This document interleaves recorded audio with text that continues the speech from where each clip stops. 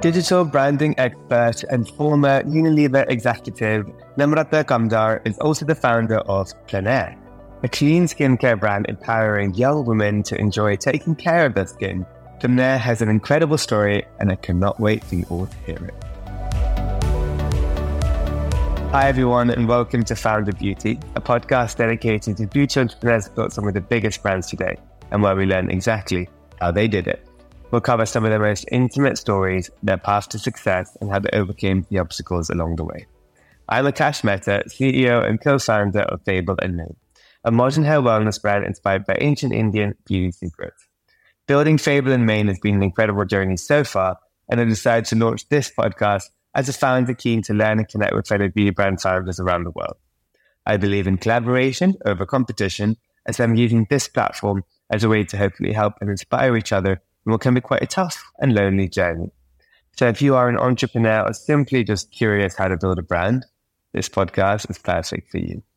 So without further ado, I'd like to welcome our guest for today, Namrata Kamdar. She launched Plenaire in 2019 from a genuine need for safe, effective, and enjoyable skincare after suffering from burnout herself.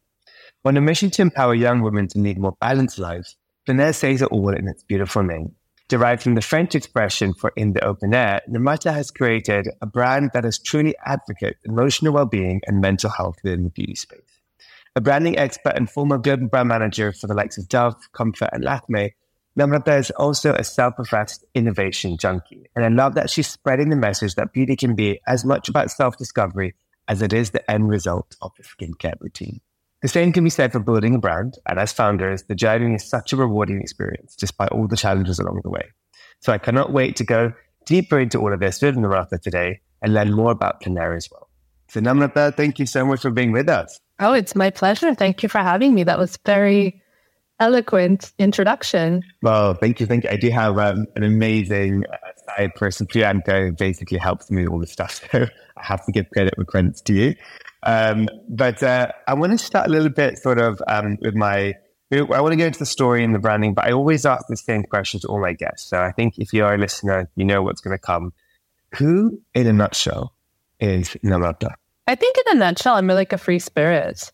I think I probably didn't know that about myself early on in my career.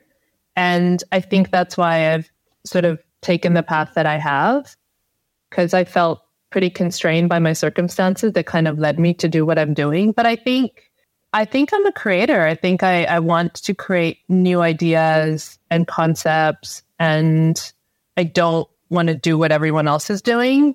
I feel like there are two kinds of people. One kind of person who feels safe in a crowd and wants to move with the crowd. And you see that all the time in the corporate world and in general in life. And I think that I'm in some ways the opposite of that. I kind of want to go against the crowd a little bit. And yes, I'm a free spirit and I'm like highly independent and autonomous. And I guess that is like a defining characteristic of who I am in a way. I love that. And I think also, having known you for a while, I can see that that's something that you also want to like diffuse into the brand as well. So we're going to go into that as well.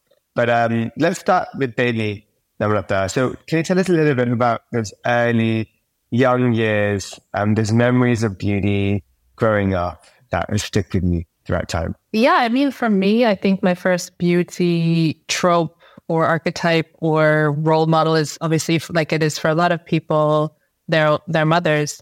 This was 1978. We lived in a small town in Virginia called Falls Church. My father and mother both worked for the Indian government. They're both IAS officers, but then my father had this incredible opportunity in 1976 to move his family to Washington, D.C. So we lived near Georgetown. We lived in Falls Church, Virginia. My mom every day would drop us to school in a sari. She would, wear her sari, her bindi, her beautiful pearls, and this big winter coat. So I was the only child being dropped off to school, like to nursery school. We went to public school with a mom that looked completely different. My mom using Pond's Tresor was her favorite fragrance. I still remember that. I remember as a young child going through my grandmother. We'd go home and see my grandmother and going through her jewelry box. And so I think those are the first sort of memories of beauty. And I think like Indian women, especially for the time, I think 70s and 80s, there was a very natural look, like kohl and a fresh face and there was always the red lipstick. Like I remember that with my parents. And I think lipstick has gone up and down, and it's in style, it's not in style. But I always remember that was like the dramatic, like the red lipstick or the maroon lipstick or those typical shades that you find South Asian women wearing. But it was very beautiful and very artistic in a way. So, and then as I got older, I remember when the first body shop opened in Falls Church, Virginia. And I remember going inside. And then later when I was in business school, I bought Anita Roddick's book.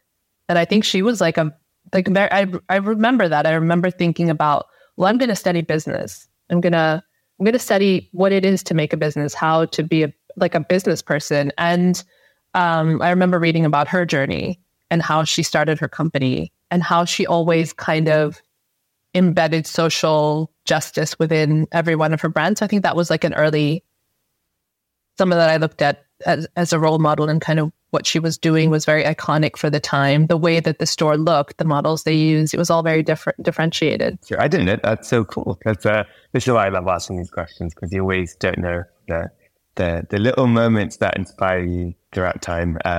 But what I also wanted to find out a little bit more about was, so you grew up in India, you went to Delhi University, I think you studied business and economics, and then you went to Texas. You had quite a lot of experience all over, US, now you're in the UK.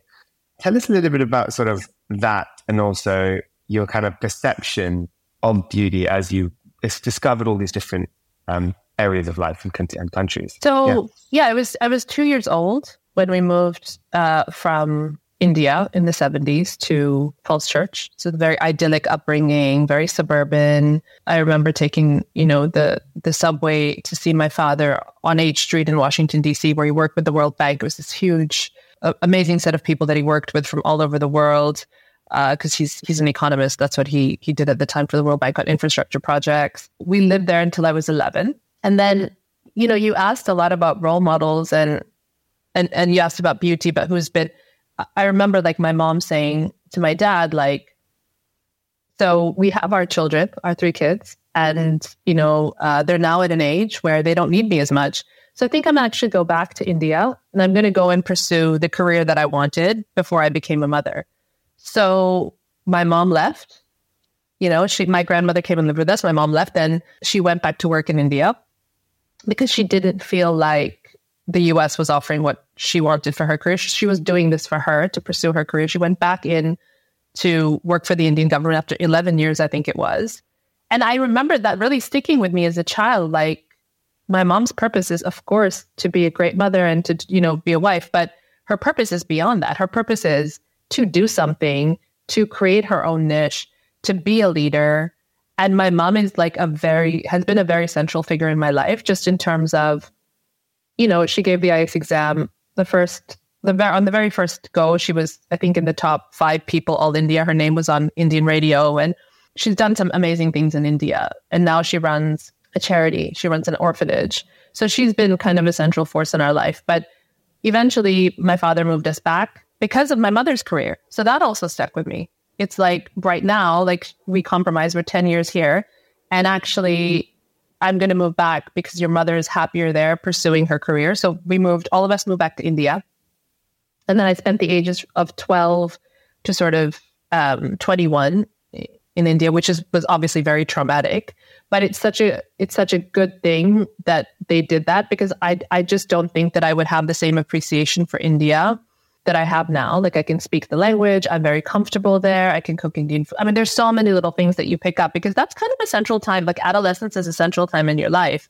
And I think I really, understood India in a completely different way. But then I also obviously had these ideals that had come from living in my formative years in the US. And then I went off to do my MBA. I went to Austin, Texas, which was, really cool. Michael Dell graduated from UT, and he was setting up Dell Computer off of his living room couch or whatever. The year I graduated, Enron went bankrupt. Anderson Consulting went under. It's crazy, all of those. Wow. Yeah. And so then I went to work in Atlanta for the Coca-Cola company, which was kind of a really cool experience. There are no water fountains in the Coke building in Atlanta. Every morning, people came to meetings with a Diet Coke. It was crazy, like how so embedded the culture was. But it was a fantastic training ground. And then I decided to actually move back to India, which was, again, I think, looking at it in hindsight, I could have just stayed in the States, but my boyfriend at the time, my husband was based in India. So I moved back to Mumbai. I got my first job at Unilever. This is like 2004.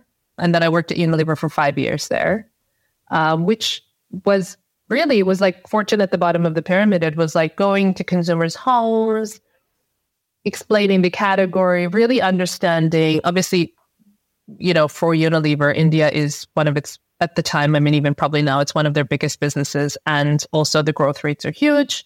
So worked with some amazing people in Unilever in India.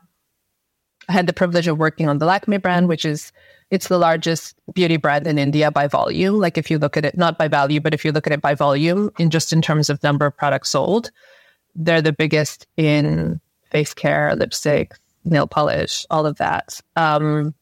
So they were acquired, obviously, by Unilever, but I worked in that company. And then my husband decided to leave India to go do his MBA, and he eventually got a job here in London. So at that point, Unilever sent me to London as an expat, which was honestly fantastic again. So I worked for another 5 years building these global teams. I worked on the global team for laundry and fabric conditioner, and then on the Dove global team, which was amazing, like incredible, to have the opportunity to extend Dove into baby care, which also coincided with motherhood for me. Like basically I had a child. When I came back from maternity leave, I had my daughter. When I came back from maternity leave, I then worked on extending Dove into baby care, which was an awesome experience, like in terms of learning and all of the work that you have to put in to be able to commercialize a brand at that level.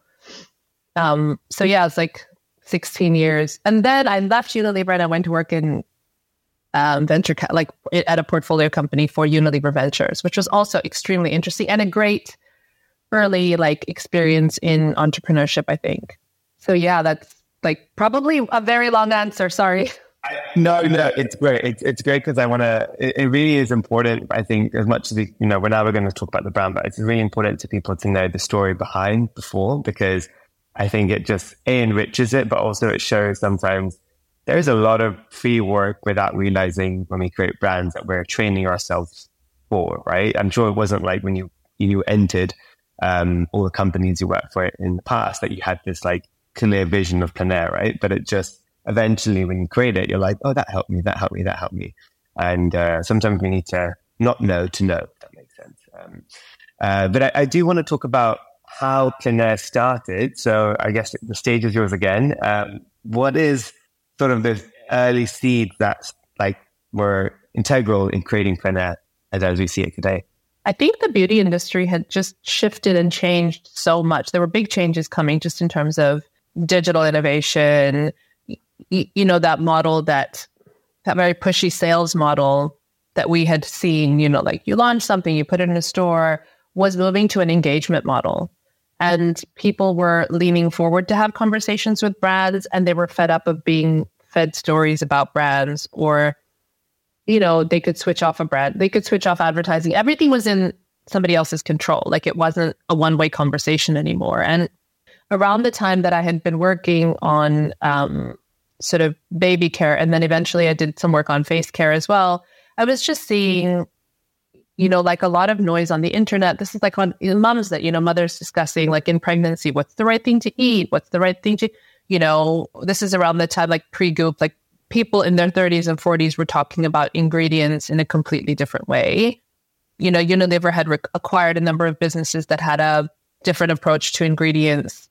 Myself, when I was looking at clinicals across skincare, face care, some of the work we did on hair care, we were being very specific about what materials we were choosing to use. We obviously didn't want to indict the rest of Unilever's portfolio, but at the same time, there was definitely an obligation, just based off of what we were seeing online, of people becoming much more, because of digital transparency, people becoming much more aware of what was going into their bodies.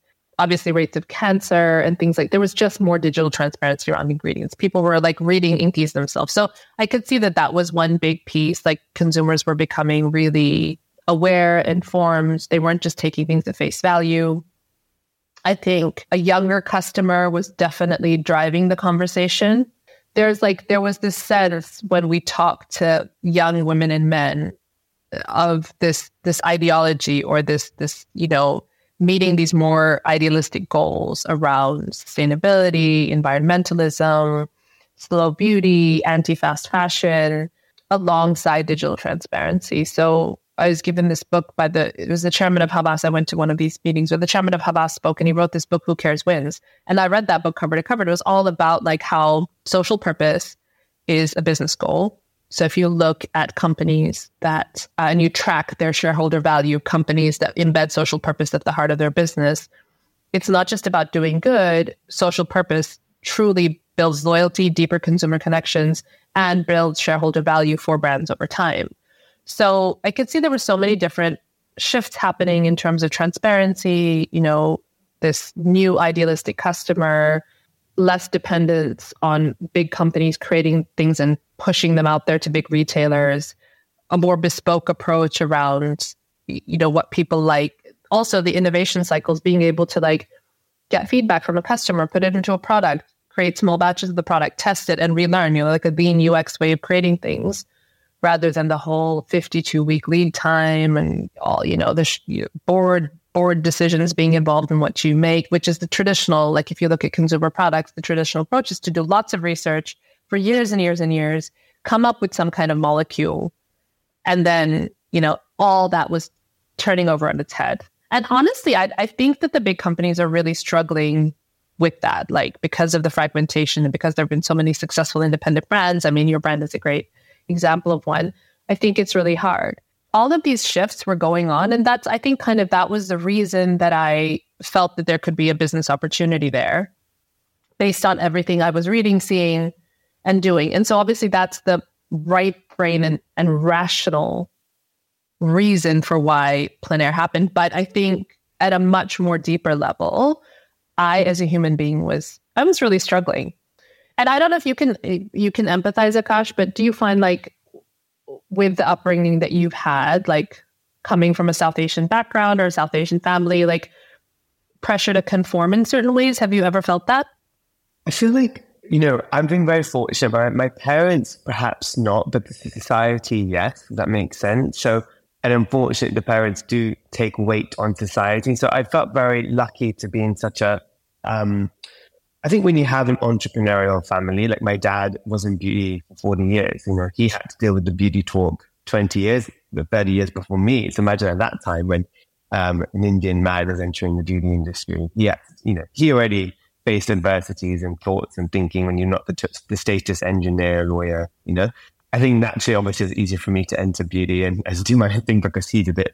But even then, there was still some fragments of this person saying this, that person saying this, and this will be easier, and you should just have, do what you did. And maybe subconsciously, I've done stuff because of that. Like I studied engineering for 4 years. I've always told myself, and I still do, that I love math and love physics, and this is why I did it. But subconsciously in school, it was always understood, choose certain subjects because they're better. Do a course in this because it's going to make you more successful, probably, if you don't know what you want to do in life. And I think that's the problem I think many kids face nowadays when you have this societal kind of conformities. What do you think on that? I don't know. Yeah. I mean, so that was really like, for me, kind of a crisis moment, but kind of, I remember like on my 39th birthday, like this is, I was pregnant at 37 with my second child. I'd had, I'm very fortunate to have an amazing husband who is such a great support to me. He's a fantastic dad. He's, my best friend.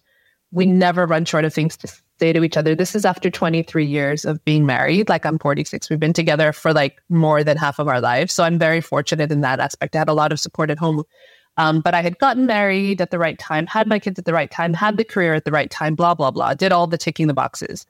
And then as I approached 39-ish, that's when it kind of all just went a bit crazy. Like I just remember feeling so depressed, so unfulfilled, so unhappy. But I could see that it was me splitting from my old self. Like now when I look back on it, I can see that that was when I split from who I thought I was to who I'm now and who I'm going to be. And it was very painful at the time. But afterwards, I felt like I had been freed from a jail and I could breathe and I could just be who I was. What happened was I felt that who I was as an individual would not be accepted by where I was at the time. So I was expected to act a certain way, behave a certain way, do certain things. And that wasn't making me happy. And it wasn't who I was. It wasn't being true to, I want to, get the corner office and be on the board and wear this certain look and conform to things and only come up with ideas that are just about acceptable to somebody in a very sort of boxed in. I felt very boxed in. I felt like being in this career was like being in a lukewarm bath. I wasn't able to create something fresh and something new. And I would have these ideas and these visions, but then I'd explain it to someone and they would look at me like I was crazy or like that would be so risky and then get me the data to support it. And I just felt trapped, But I think I kept thinking that I have to try harder.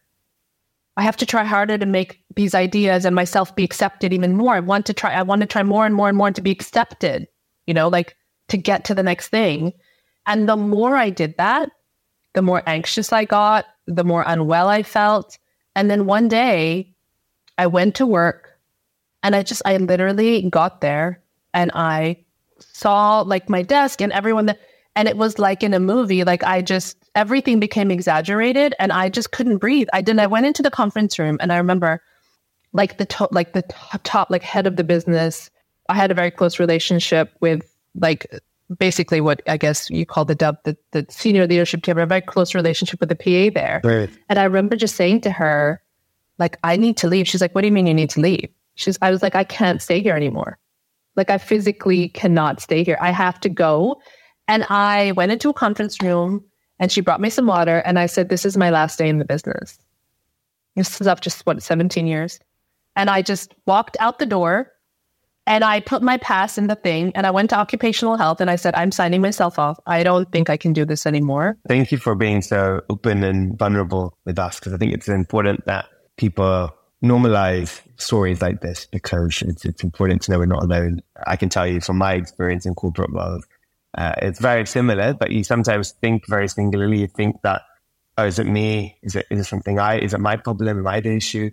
But actually, sometimes it's nothing you can control. The only thing you can control is what you do with yourself after. And it's like, do I leave this situation? Do I leave this energy and focus on something new? And it's not easy, especially after 17 years in that company and then taking a decision. And sometimes it's a gut, and sometimes you don't need to spend too long to think about it. You just know. And when you know, you gotta make a decision. And then you go on to the next, I think the biggest thing that I can take out from what you just said is that you just demonstrated to me, like in what you just said right now, it's about taking back control. It's always, I think for me, that sort of victim narrative. Like, why is this happening to me? Why am I not getting where I'm supposed to be? Why do people, and actually say, well, actually, maybe this is all part of the process of growth. And actually, if something bad happens, no matter what it is, you lose a relationship, you lose, money, you lose a business venture. I think at that moment in time, it's very hard. Or you leave a company because you're not getting to where you expect to go. You shouldn't ask yourself, well, why is this happening to me? I'm so unlucky. You should be asking, the question to ask at that point in time is, where am I going? Because there's a reason that's happened. Yeah. And you have to trust you're on a path to get to the next thing that will bring you happiness, that will bring you joy. But staying in a bad situation, what you just said, is not the answer. It's it's saying no, and that growth that comes from it. I know it's really hard sometimes to leave situations. There's a lot more at play. There's a lot more, whether you're in a company, you have a financial obligation you need to stay in, even though you can't, take the risk to leave. And in a relationship, it's hard sometimes. But I think the more we normalize conversations around it, the more we'll have a supporting system that will help you as well to make you feel not alone in those decisions. I think that's one of my main days as well. I feel is important is it gets more scary for people to take decisions because they feel alone in that, right?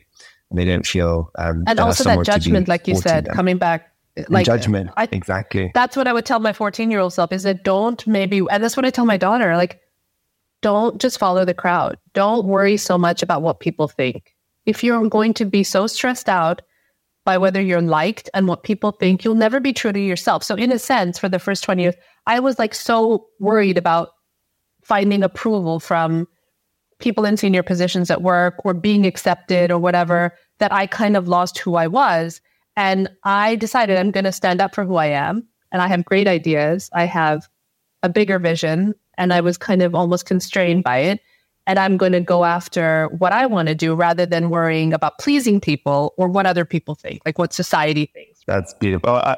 Now I think it's perfect segue to talk about the product, because the mission is so clear in the why, but you have incredible products that deserve its time as well. So tell us a bit about the current range that people can find today and where to find it as well. I think the number one place to find it is Plenaire.co. Though we have good relationships with retailers, we're available at places like Skins Cosmetics, which is out in Amsterdam. We're available at Space NK, of course, Credo. So we're available in smaller stores. We haven't made the shift yet to really big retail stores, but we're available in more boutique and independent retailers, as well as on our own website. With the way that things have shifted in online, it's more expensive than ever to acquire customers online. I think we went through a phase between 2014 and 2019-ish and then obviously COVID happened, which kind of had this big effect on what was already, I think, a growing space. And it forced a lot more people to go online. So it's just much more competitive. It's much more saturated online. iOS 14, all of the GDPR regulations, things have become more and more complicated with digital acquisition of customers. So I think as much as people want to build an online D2C unicorn, like, it's harder and harder to do. And I don't think that kind of thing exists anymore either. I think everything is online, everything is digital, and it's become kind of a right to play rather than being something out of the ordinary. We wanted to create these product platforms that had their own personality and character. Same with the skin frosting idea that came from, us just tossing ideas back and forth with my chemist and say, okay, well, what if we had a moisturizer and a plumper and a mask and lots of things all in one to create a product approach that felt a little bit different? And I think that's really resonated. I think people like products to have a personality, the naming, the ingredients, the story, how you use it.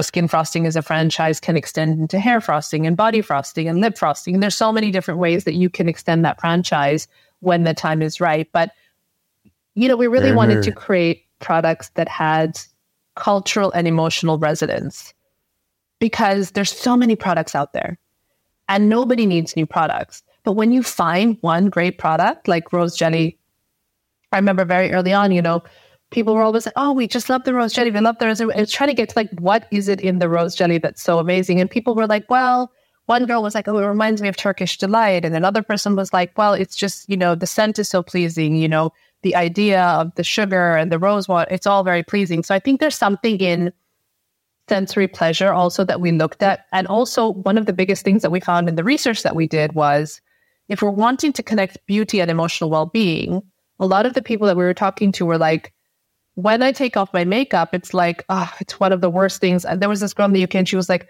I always put on some weird reality TV and I sit with my wipes and I have to do it. And we were like, well, actually, if you look forward to taking off your makeup, if you had a beautiful, pleasurable texture and a sensory that felt nice, a ritual, a lovely flannel, wouldn't you look forward to it? And that's a way to look after yourself and do it correctly. And I think that's kind of the foundation of all of our products. It's about embedding that sensory pleasure. It's about taking time for yourself. It's about enjoying the process. And the products have their own personalities and their own way of communicating that makes them memorable and easy to find. It's like a lighthouse brand. It's something that you go to the next store for. You don't just give up if you can't find it. You want to go and find it somewhere else. It's not in the first store. Thanks for sharing that. And what's sort of the future on the horizon for Plenaire?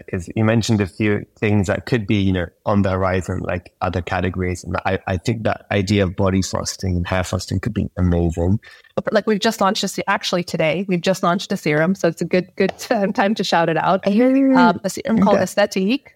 It is something we've been working on for 3 years. It's a triple glycolic. It has beautiful ingredients, African marula, tropical passion flower. It's a beautiful texture, completely free of silicones. Not to talk about our competitors, but similar glycolic serums that contain dimethicone as their second ingredient sell for hundreds of dollars upwards. We're pricing ours at $39. It has a beautiful texture and sensory. So, the future is, I think you just have to be true to who you are and to your customer and keep making amazing products and try and not get distracted by what your competition is doing. But yeah, we want to eventually go, I think in the future, we could go into hair care or body care or face care or do collaborations with amazing brands, There's nothing to stop us doing that. But I think fundamentally this idea of Plenaire, which is around emotional health, well-being, thinking in an open way about beauty is kind of timeless. And so we want to keep embedding that idea and hopefully from an investment standpoint, I think that makes us a much more efficient brand to back and a much more efficient company operationally than our competitors. 100%. And congratulations on the new launch. I'm on the website now, so I'm going to be purchasing mine straight after. I'm so excited. That's so exciting to know that something that you worked on for so long, when it comes out, it's just like, it's like the birth of a baby. It's really exciting. Do you ever get the same question? Do you get the same nerves when launching a new product? Because, people say, does it get easier? And I'm like, I don't know. I don't think it gets easier. We still wonder, how is it going to perform? Yeah. I think that's, again, comes back to the whole thing around worrying what people think, and the big company approach, like you said, is testing everything and making sure everybody likes it. And I think one of the biggest lessons I've learned, is if you launch something that everyone likes and no one hates, it's like vanilla. But you have to kind of push yourself to be a little bit quirky, and I think the time has gone where consumers just accept anything from a big company and they take it at face value and they buy it. They really like this idea of personality and ideology and people's personalities coming through in products. And I think there's a real opportunity to do that. I think, with Fable and Mane, I think, you're elevating hair care from, hey, just wash your hair, whatever, it's to keep it clean, it's to keep it, or a cosmetic benefit alone, to something which is, again, very ritualistic. It's about you. It's bringing in things from history. It's raising awareness in a completely different way about the hair care category. So it's your lens. It's a different lens on a category that's been going for such a long time. And I think that really resonates with people. So I think it's in some ways, it's a really good time in consumer.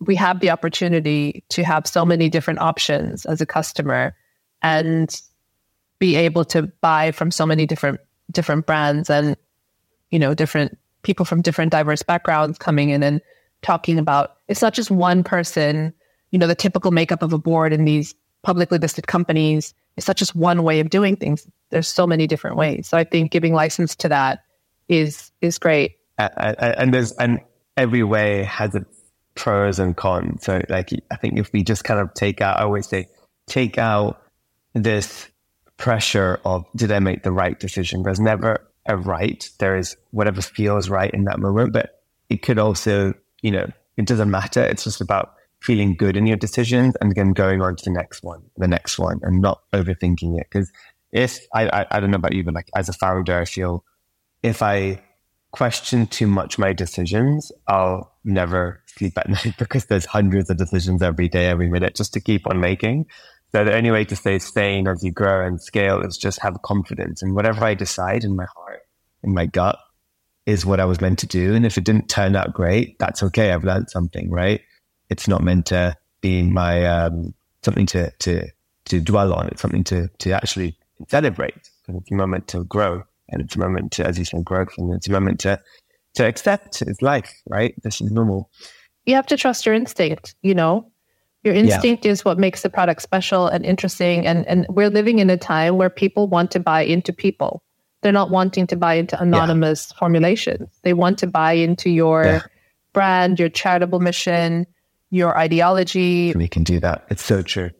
Well, sort of now we're going to wrap up and go into fire round questions. But before that, I do have a question, which is, imagine you probably know what's coming, desert island situation. So you're invited to a founder beauty retreat, but you can only take one Plenaire product with you. What is that go-to you're going to be bringing with you? Well, it's so hard to choose, as you would know. It's like choosing between your children. But I think one of my favorite products right now is Plenaire skin frosting. I think as I'm getting older, it's just the most amazing texture. Makeup artist taught me a little trick. He's like, oh, you use it at night as a mask and you wipe it away with a flannel. Well, I use it on my models on the runway. Like I use it as a makeup base. So he's actually putting it on models just before he does their makeup. So I think I love the idea that it's like a little black dress. You dress it up, dress it down. Like I like products that are efficient and you can use them in different ways and come up with different ways of using them. So I would say that's my favorite one. Oh, very good. So there are 5 round questions. This is the first thing that comes to your mind. So the first question is, what's another beauty brand that you're currently loving right now? I love Say Beauty. I like their formulations. The other thing I just love about them is that they're so efficient. It's a capsule collection, beautifully made. Their products work. They're not making a sing and dance about. They do what they say on the tin, and sadly they're not available here. But I really like Say. Yeah, but they're available in Cult Beauty. So are they? Okay, good tip. Yeah.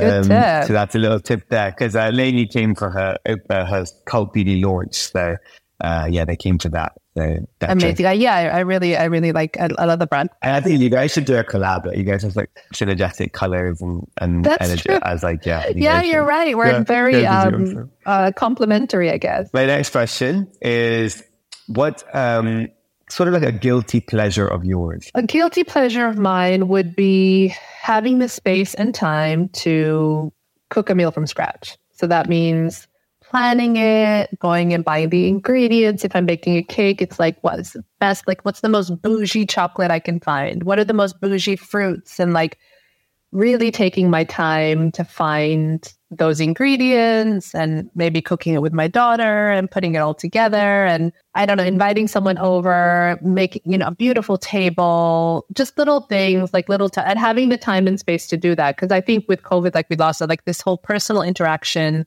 Having a dinner party. Like I bought Alison Roman's book recently. I don't know if you follow Alison Roman, but it's called Nothing Fancy.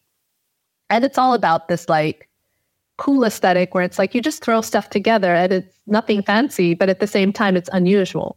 So I like this, having the time and space to do that. That's a luxury. Yeah, that's good. And then my next question is like, I don't know if it's sometimes hidden, sometimes it's not hidden, but do you have like a hidden talent? I think I love fashion.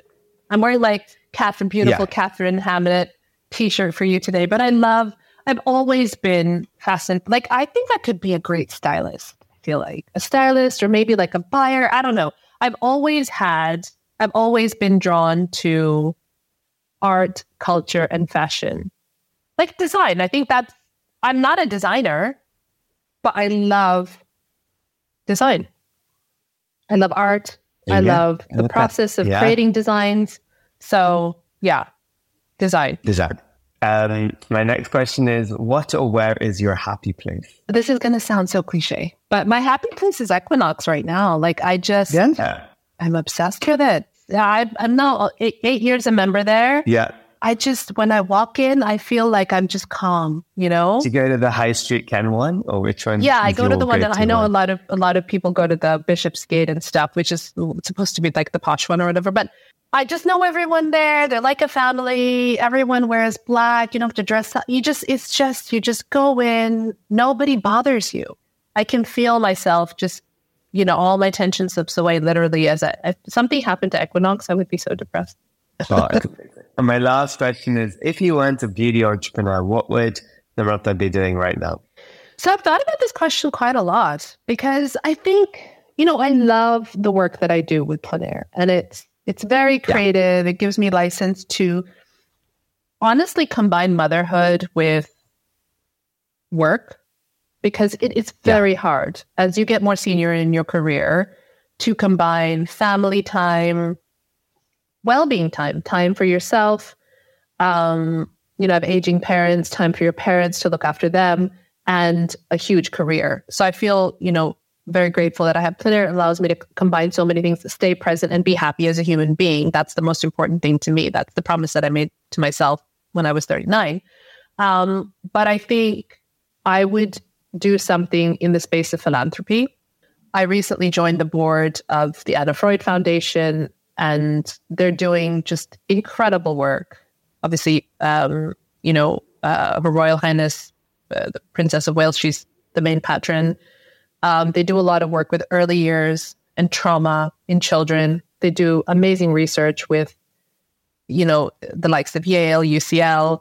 It's an incredible organization with such a storied history, a rich history. Our new launch, Aesthetique, is in partnership with Anna Freud as well. So we are getting a set of proceeds from Aesthetique sales, because Aesthetique is all about hope. The tagline for Aesthetique is, it will be more beautiful than you could ever imagine. So it's this idea that you'll wake up to even more beautiful skin or a more beautiful future. It's kind of open. So this whole space of mental health, philanthropy, well-being for children is something that I feel very passionately about. My mother, as you know, is, like I talked about, has been involved in that from a career perspective. She worked on different issues related to women's issues in India. And now she has her foundation, which is, looks after orphans. So I think something that enables me to give my time to those kinds of things in a really tangible way, where I can look into look into governance or marketing, or really use my skills and what I've learned to give back in some meaningful way, is, I think, what I would be doing if I wasn't doing this. That's why I always ask that question, because I think it's good to remind ourselves, and it's great that you've been thinking about that too. So kudos to everything you're doing, and just so excited to see the future for Plenaire and yourself. And obviously we'll be in touch. But for everyone listening, how can they continue to follow you and the brand? Yeah, well, you can find me on Instagram. I'm not as regular as I used to be as far as Instagram is concerned, but I have a small and loyal following there. So I'm at Namrata K on Instagram, LinkedIn, Namrata Nayar Kamdar. I do a lot of LinkedIn now. Just DM me, drop me a DM, and don't forget to follow Plenaire on Instagram and on LinkedIn too. I'll put all the links in the summary so people can just tap straight away. And Namrata, I'll see you very soon in person. We'll just do a coffee or something, because I just found the corner. But till then, thank you so much for sharing your wisdom and all your wise words. Really appreciate it. Thank you so much for inviting me and taking the time to listen.